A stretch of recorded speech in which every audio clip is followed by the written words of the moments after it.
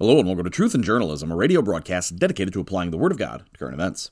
Well, today on Truth in Journalism, we're going to talk about Christmas.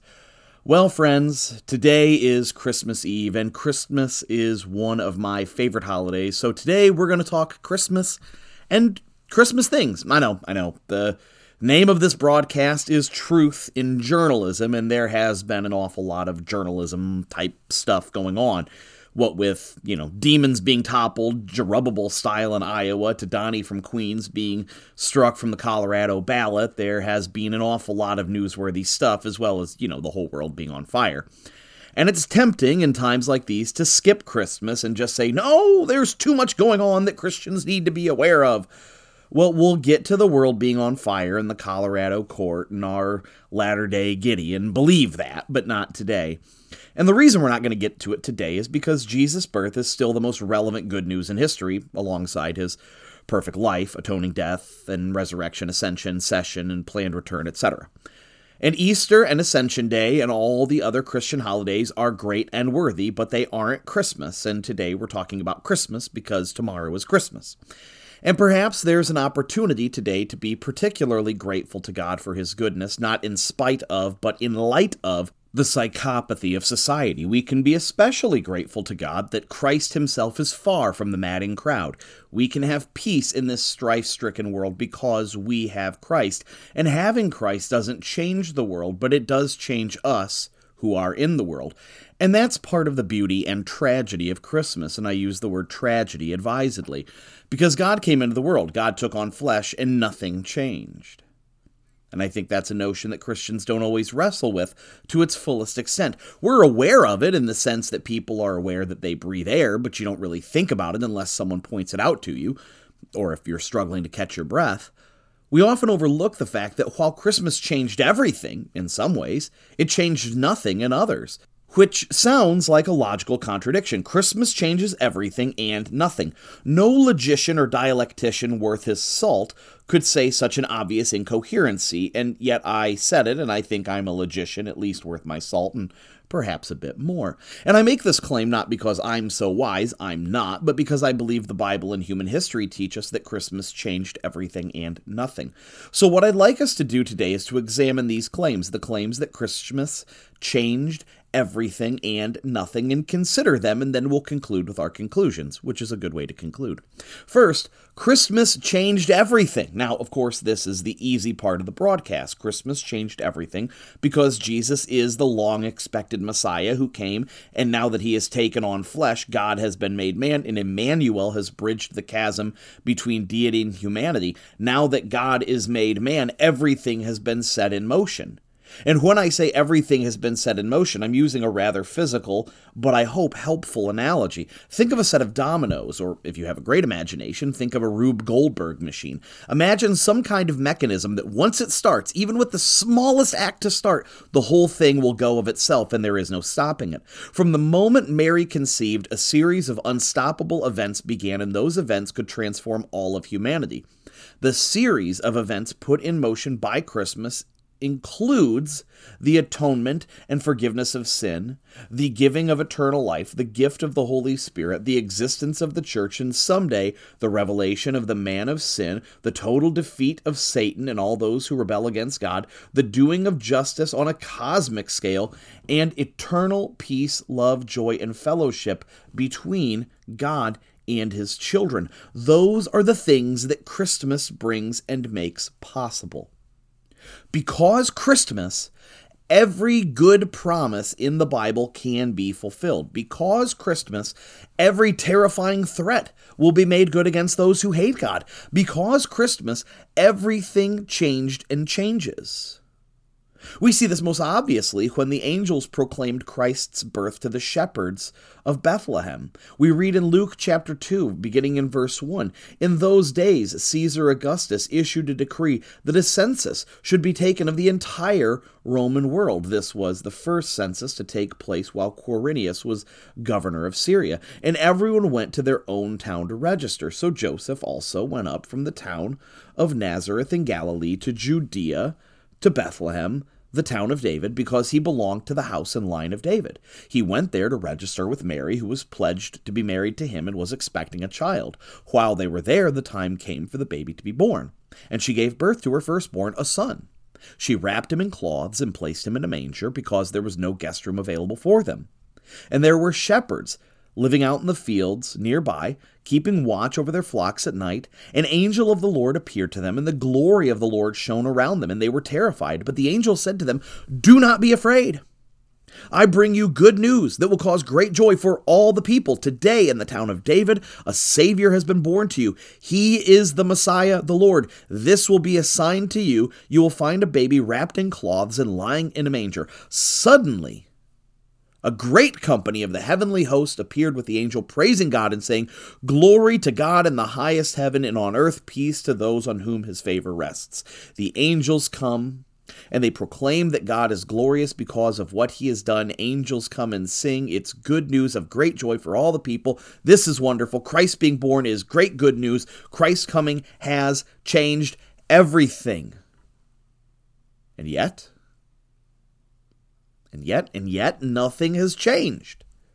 Consider what happened after the Magi visited.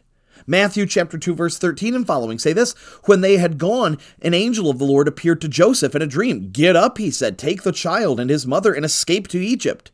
Stay there until I tell you, for Herod is going to search for the child to kill him.' So he got up, took the child and his mother during the night, and left for Egypt, where he stayed until the death of Herod. And so was fulfilled what the Lord had said through the prophet, 'Out of Egypt I called my son.' When Herod realized that he had been outwitted by the Magi, he was furious. And he gave orders to kill all the boys in Bethlehem and its vicinity who were 2 years old and under, in accordance with the time he had learned from the Magi. Then what was said through the prophet Jeremiah was fulfilled. A voice is heard in Ramah, weeping in great mourning, Rachel weeping for her children and refusing to be comforted because they are no more." Christmas changed everything, and yet it changed nothing. And the reason it changed nothing is obvious. The world continues to be full of sin and evil. Evil people continue to do evil things. Yes, Jesus was born and everything changes because of that. But Herod hears of it. And it's the same old story, the same old sin.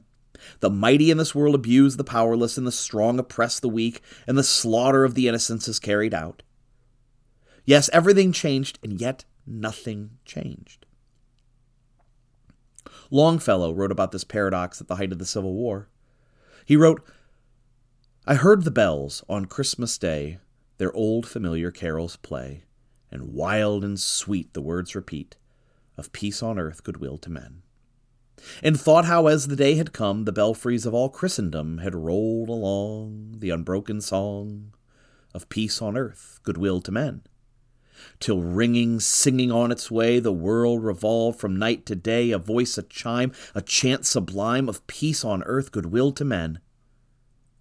Then from each black accursed mouth the cannon thundered in the south, and with the sound the carols drowned of peace on earth, goodwill to men.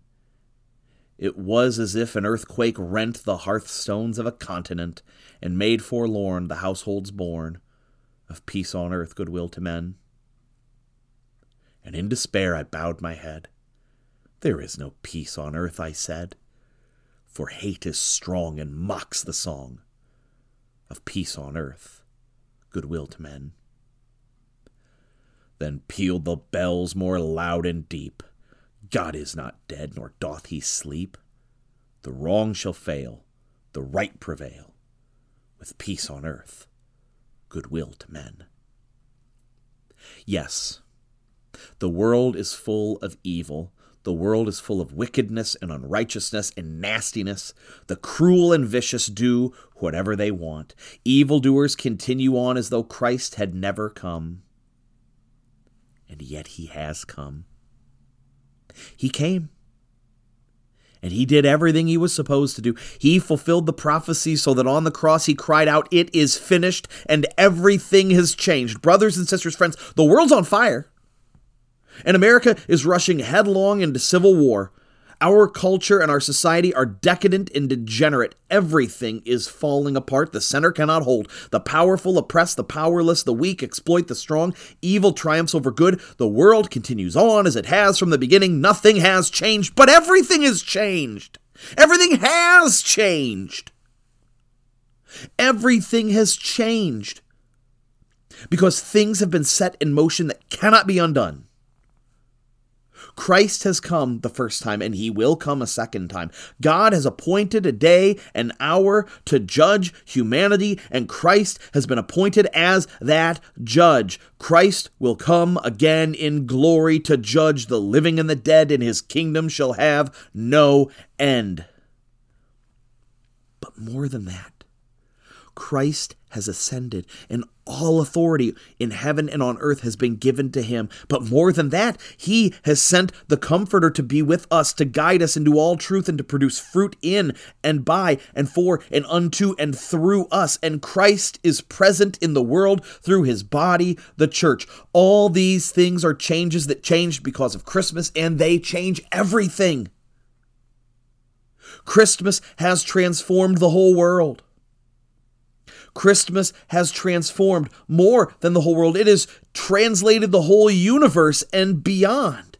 Heaven and hell are different because of Christmas. Nothing can be the same now that God has become man. Because of Christmas, God will make all things new. Jesus transforms everything and brings life into everything. Yes, it's true that many, if not most, continue on doing evil, but they're doing evil in a world that has been redeemed. The wicked continue to be depraved, but their depravity is carried out in bodies that Christ died for. People continue to sin, but they sin with sin that's been paid for. And some of you might be very hard-nosed pragmatists, and you might say, listen, Luke, you handsome scholar, that's all fine. That's well and good. It's fine. That's great that the ungodly are ungodly in a world that God will redeem. But they're still acting ungodly. Sure. You're absolutely right, 100% right. What's your point? If you want to say that Christmas changed nothing because evildoers continue to do evil, you're entirely justified. But I think you're missing the point. Because the point of Christmas was not that every soul would be saved, that every soul would live in a saved world where their salvation was possible. That was the goal, that every soul would live in a saved world where their salvation was possible. They were no longer without God and without hope in the world. There's hope now. Yes, if you want, you can say that nothing has changed, and you're right. But you're no more right than the man who says that everything has changed. Because the one who says that everything has changed is right that Christmas has brought all those good and great things I mentioned above. Christmas has made God man so that man might someday be made like God. Someday, the great promise of the Bible that God would be our God and that we would be his people and that someday we would be one with the Father as the Son is one with the Father. Someday, this promise of oneness and intimacy with God will be fulfilled. But we grew closer to that someday through Christmas. In closing, I wish to read some beautiful words, some of the most underrated and glorious poetry in all of Christian hymnody. It came upon the midnight clear, that glorious song of old, from angels bending near the earth to touch their harps of gold. Peace on the earth, goodwill to men, from heaven's all-gracious King. The world in solemn stillness lay to hear the angels sing. Still through the cloven skies they come with peaceful wings unfurled, and still their heavenly music floats o'er all the weary world. Above its sad and lowly plains they bend on hovering wing, and ever o'er its babel sounds the blessed angels sing. But with the woes of sin and strife the world has suffered long. Beneath the angels' strain have rolled 2,000 years of wrong. And man at war with man hears not the love song which they bring. Oh, hush the noise, ye men of strife, and hear the angels sing. And ye beneath life's crushing load, whose forms are bending low, who toil along the climbing way with painful steps and slow, look now, for glad and golden hours come swiftly on the wing. Oh, rest beside the weary road, and hear the angels sing. For lo, the days are hastening on, by prophet bards foretold, when with the ever-circling years comes round the age of gold, when peace shall over all the earth its ancient splendors fling, and the whole world give back the song which now the angels sing. Christmas has changed everything, and Christmas has changed nothing. It all depends on how you look at it, I suppose.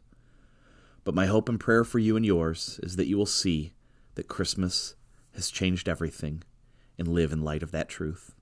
I hope and pray you will, and I hope you'll join us again next time for another exciting episode of Truth in Journalism. Thank you, and may God bless your day to His glory.